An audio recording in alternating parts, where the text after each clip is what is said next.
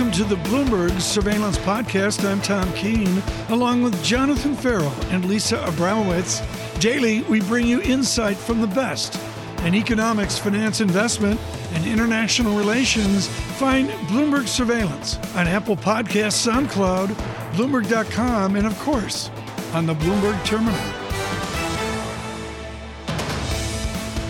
Exceptionally important research by the gentleman from Dartmouth. David Blanchflower joins us now as public service to his United Kingdom, to his Wales, frankly, to his Cardiff football team as well. And we're thrilled that Danny Blanchflower could join us this morning. Danny, good to see you. I'm going to digress here. I know John wants to dive into this research. We are seeing big tech now show that David Card and Alan Kruger got it right. They nailed it on the minimum wage. Now we have big tech bidding up labor to $17, $18 an hour across America. What is the effect of big tech on the minimum wage? Well, I always, living in Hanover, New Hampshire, Tom, my kids used to go and work at the local cinema, and they'd work at $10 an hour.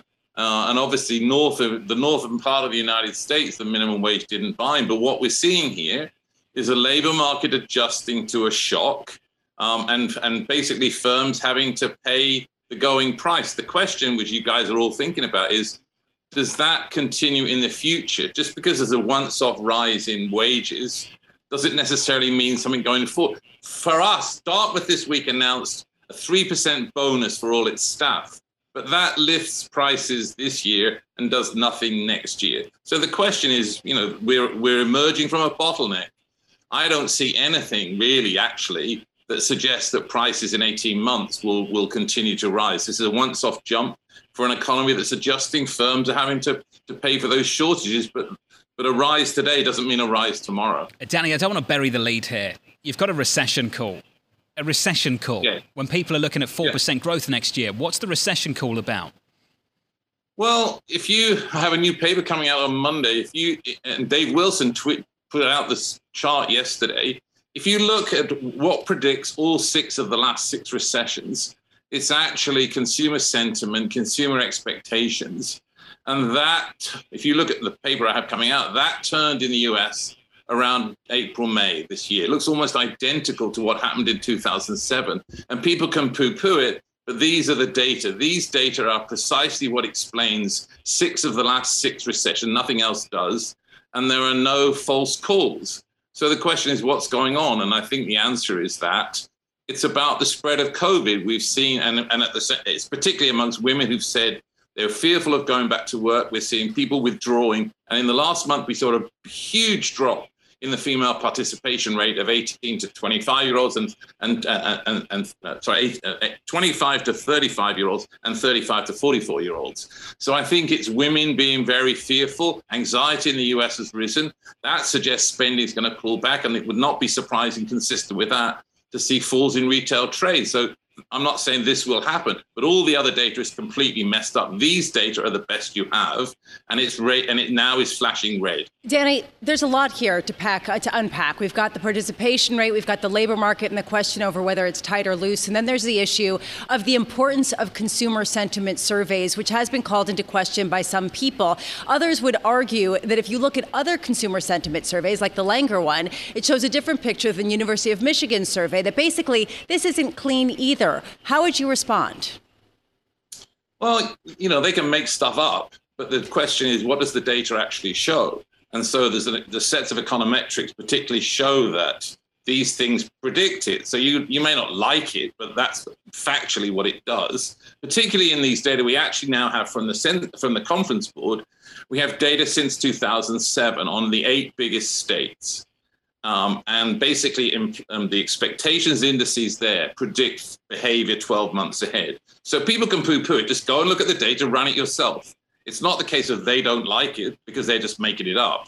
The data shows that you can predict with exactly these data. The question is whether this is the 7th of 7, and is this the one that gets it wrong? I think the concern is that most of the other data looks to be crazy. I mean, if you look at, Tom always asked me about the wage curve. Well, for every recession I've ever seen in the world, as the unemployment rate goes up, wage growth slows. Well, in this one, the opposite happened. The Phillips curve now slopes up. The wage curve slopes up. It's not clear that that's true.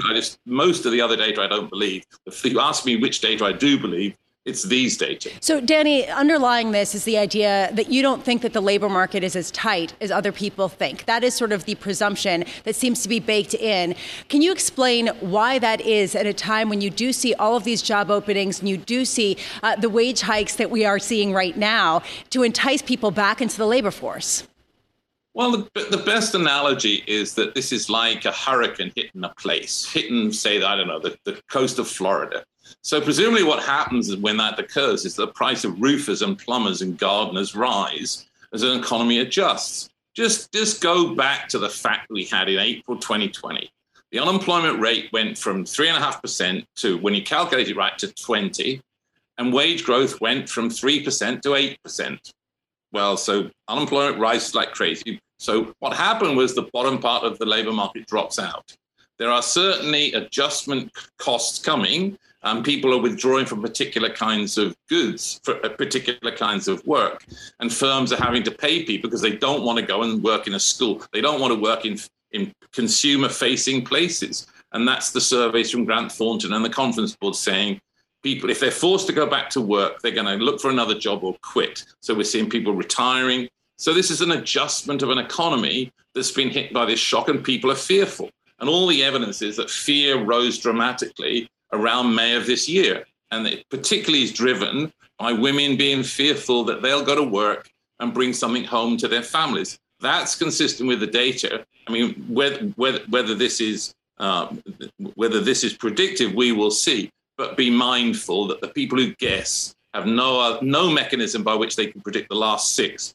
And these data predict 6 of the last 6. And so it's mindful to them to come up with, well, how do you predict recession with what you have been talking about? And the answer is they can't. They're just making it up. Nobody has a crystal ball. Danny, it's always good to catch up, sir. Before you go, an important note. We were all thinking of the late, great Alan Kruger this week. Oh, yeah. I know you were too, sir. What were your thoughts on that, buddy? Well, I'm so pleased that David Card and Josh and Guido got this prize. But if you read the thing from the Nobel Prize Committee, most of this work was joint with Alan. Alan, our friend and colleague, been on Bloomberg for a really long time. So I was really pleased that the prize came, but it was a sad day too. It was a great day for the work that he did. The guy was a shoo-in for a Nobel. And if you read it, I mean, he should have been there on the stage. His work was brilliant and wonderful. Yep. And we miss him hugely. We don't understand why massively, he left. Danny. We all miss him this week. And Danny, just finally, you've been saying for a long time, thinking about the work of Alan Kruger and others, that the Nobel Prize needed to change. We needed to get to award it to someone who's actually found something out that we can work with. I think that's right. And if you look, I mean, the Economics Prize is a young prize. You award stuff for methodology. And eventually you have to stop that. And actually you'll start to award it for people who found things. In essence, there was a prize two ago to Duflo and her husband, and that was great. But in essence, it probably should have come first to Card and Kruger. And in fact, if it had come, then Alan would have been alive. But I think what we're actually going to see, and you could look back on the prizes in economics and say, well, what did these people find? Is what they actually wrote true? And the vast majority of the case, we have no idea. So I think increasingly what we're hopefully going to see, a prize is given to people who found stuff. And David Card and Alan Kruger found stuff about the minimum wage. David worked on the Mariel boat lift and worked on stuff about immigration and, the rate of return to schooling and all sorts of cool things. So I'm just really impressed with it. But John and Tom, I mean, this guy was a great guy, and we've missed him in America, and the academic community is worse off for the loss of Alan Kruger. Hear, hear. Danny, hear, hear. A great man. Danny Blanchflower, thank you, sir.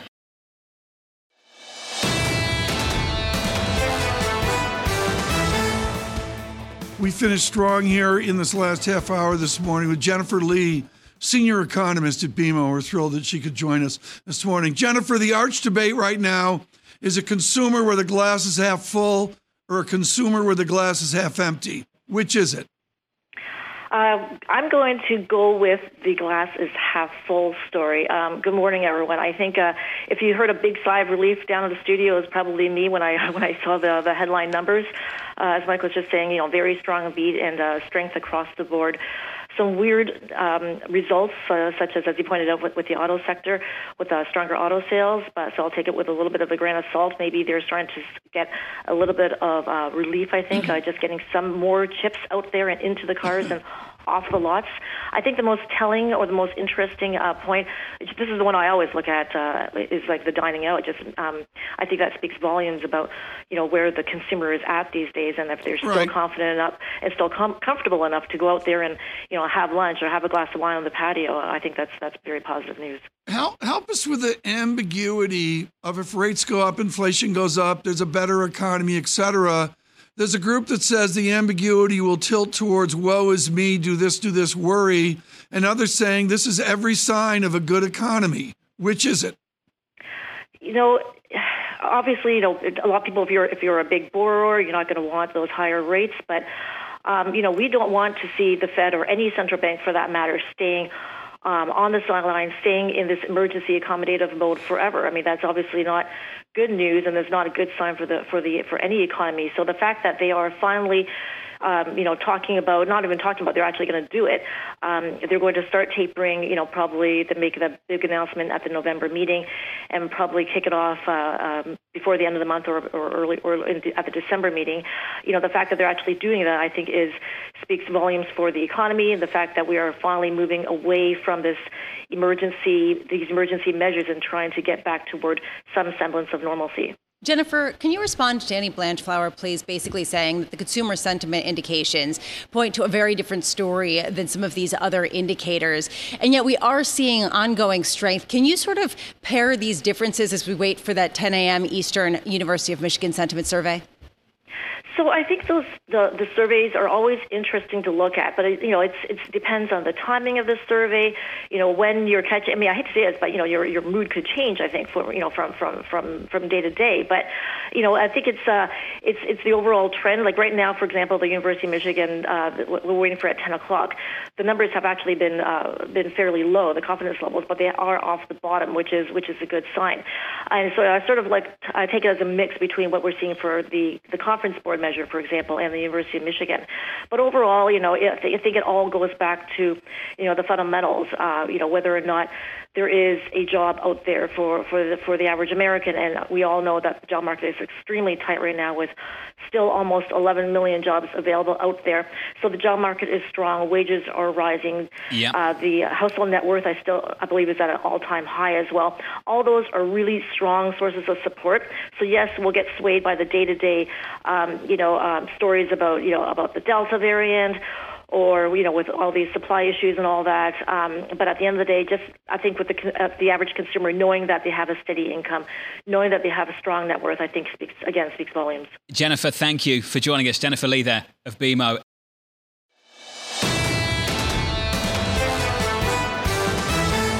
Now a 1-hour conversation on Goldman Sachs. Well, okay, we'll do it in less than 1 hour. Christian Ballou joins us with a really, really important look at Goldman Sachs, senior analyst at Autonomous Research this morning. Christian, I'm going to go retail on you. Lisa's got some other thoughts. On Marcus, which you say is grossly underestimated, I want to talk to you about Clay Christensen and the classic innovator's dilemma, and all of the major banks scared stiff of neobanks. How's Solomon and Goldman Sachs doing on challenging the innovator's dilemma and doing neobank right?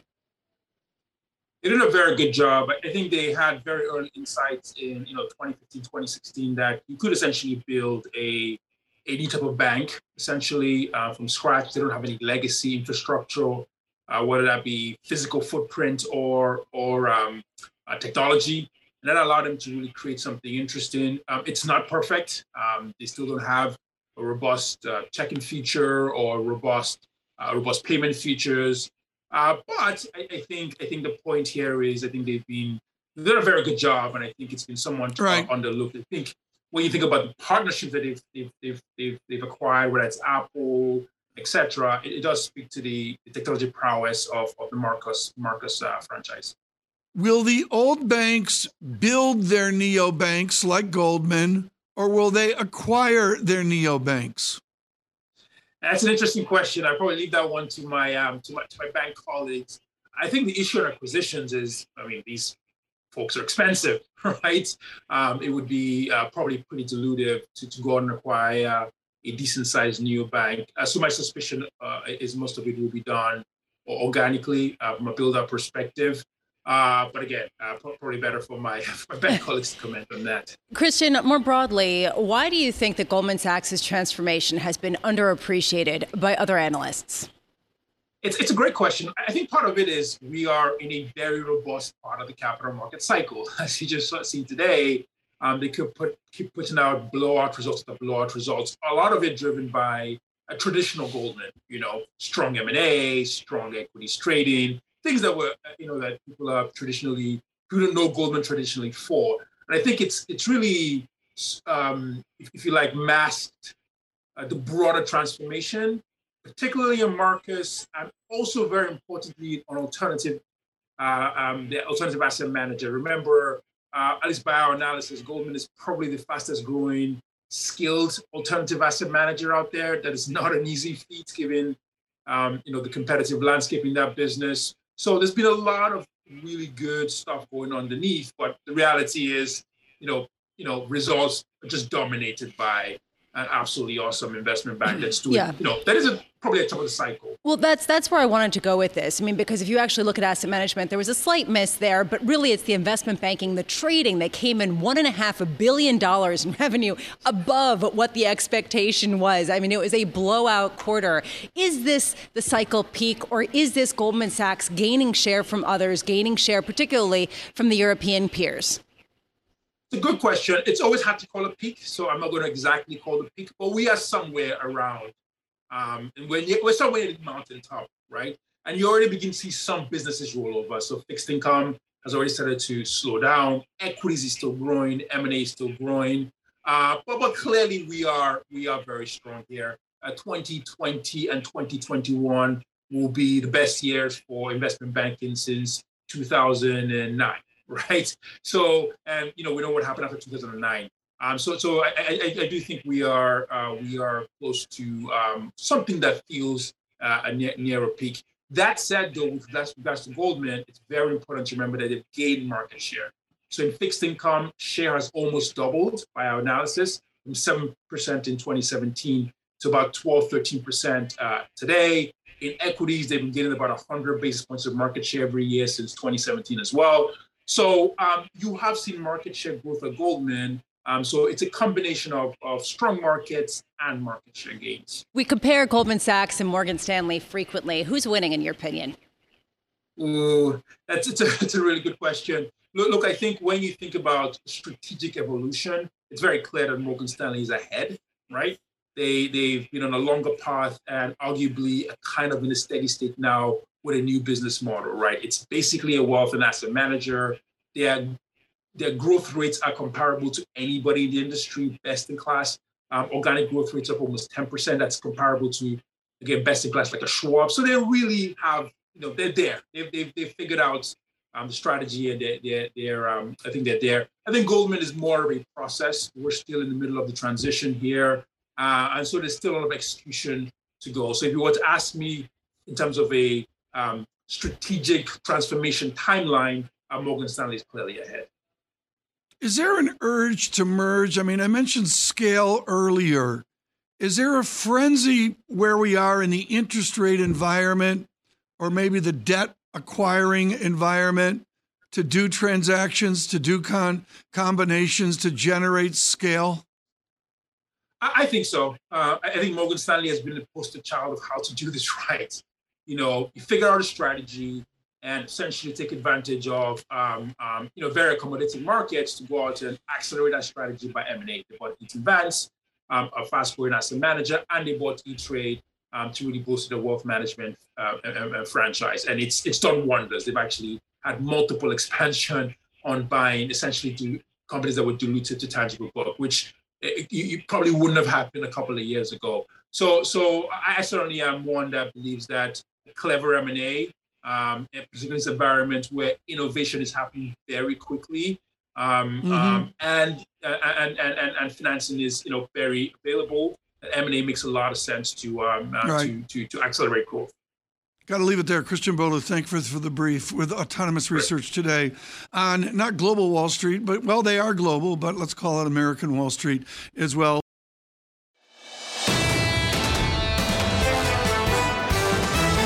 As we spoke to Adam Posen in his allusion to the research of Olivier Blanchard, we now speak with John Lipsky. He's a former first deputy managing director and interim managing director of a tumultuous IMF. And what is so important about John Lipsky's work now at Johns Hopkins is not his public service, but the when of it. He was in the crucible of the financial crisis of 07, 08, and 09 with his service at the IMF. John, we have so little time and too many questions. With the uproar now on data integrity, when you were at the IMF, did you always and in each instance see data integrity? Absolutely. It's completely important and central to the IMF's being able to conduct its work in an authoritative and comprehensive way. It's absolutely critical. And the IMF over the years has made great efforts in conjunction, working together with its member countries to improve the production of data, to improve the quality. And that goes on. I think in the current context, the IMF is going to redouble efforts to create confidence in their data. John Lipsky, my memory serves me, you gave a landmark speech in Hanoi a few years ago in Vietnam. And within that, you said Southeast Asia matters. Is the crisis at the IMF a time to, at the margin, give more governance to the Pacific Rim?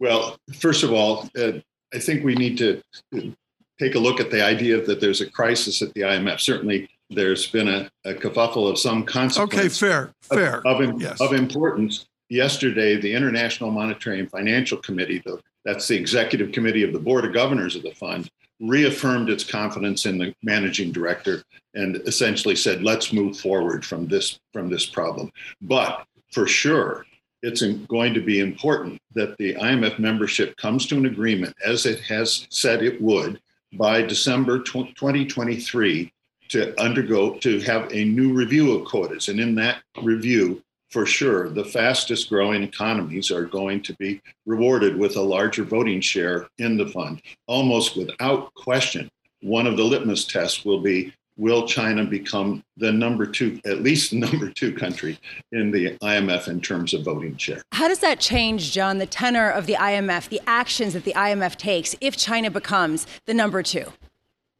Actually, it's more, I think, a matter of image and pride than it is in terms of actual day-to-day working. The members of the IMF's executive board, that's the decision-making, political level decision-making body in the fund, understands who China is, who Japan is, et cetera, et cetera. So in actual consideration of policies, their weights are realistic. But in terms of voting shares and details and public image, it's of importance in ensuring the credibility of the institution. John, yesterday we had Mohamed El-Erian on, and he said that right now he is very concerned about the diverging economic fates of the developed and the developing worlds. And he basically was saying that there are big potholes and vulnerabilities that are getting developed that potentially could come to a head in the near future. Do you agree? Oh, absolutely. And of course, that was one of the principal themes of the IMF's World Economic Outlook, that the recovery is showing divergence, and looking forward, that divergence is going to get bigger. And many of the developing countries are struggling in many ways. That is going to continue into the coming years, and action is needed. John, always great to catch up with you, sir. A voice I've always respected. John Lipsky there, the former First Deputy Managing Director at the IMF. This is the Bloomberg Surveillance Podcast. Thanks for listening. Join us live weekdays from 7 to 10 a.m. Eastern on Bloomberg Radio and on Bloomberg Television each day from 6 to 9 a.m. for insight from the best in economics, finance, investment, and international relations. And subscribe to the Surveillance Podcast on Apple Podcasts, SoundCloud, Bloomberg.com, and of course, on the terminal. I'm Tom Keene, and this is Bloomberg.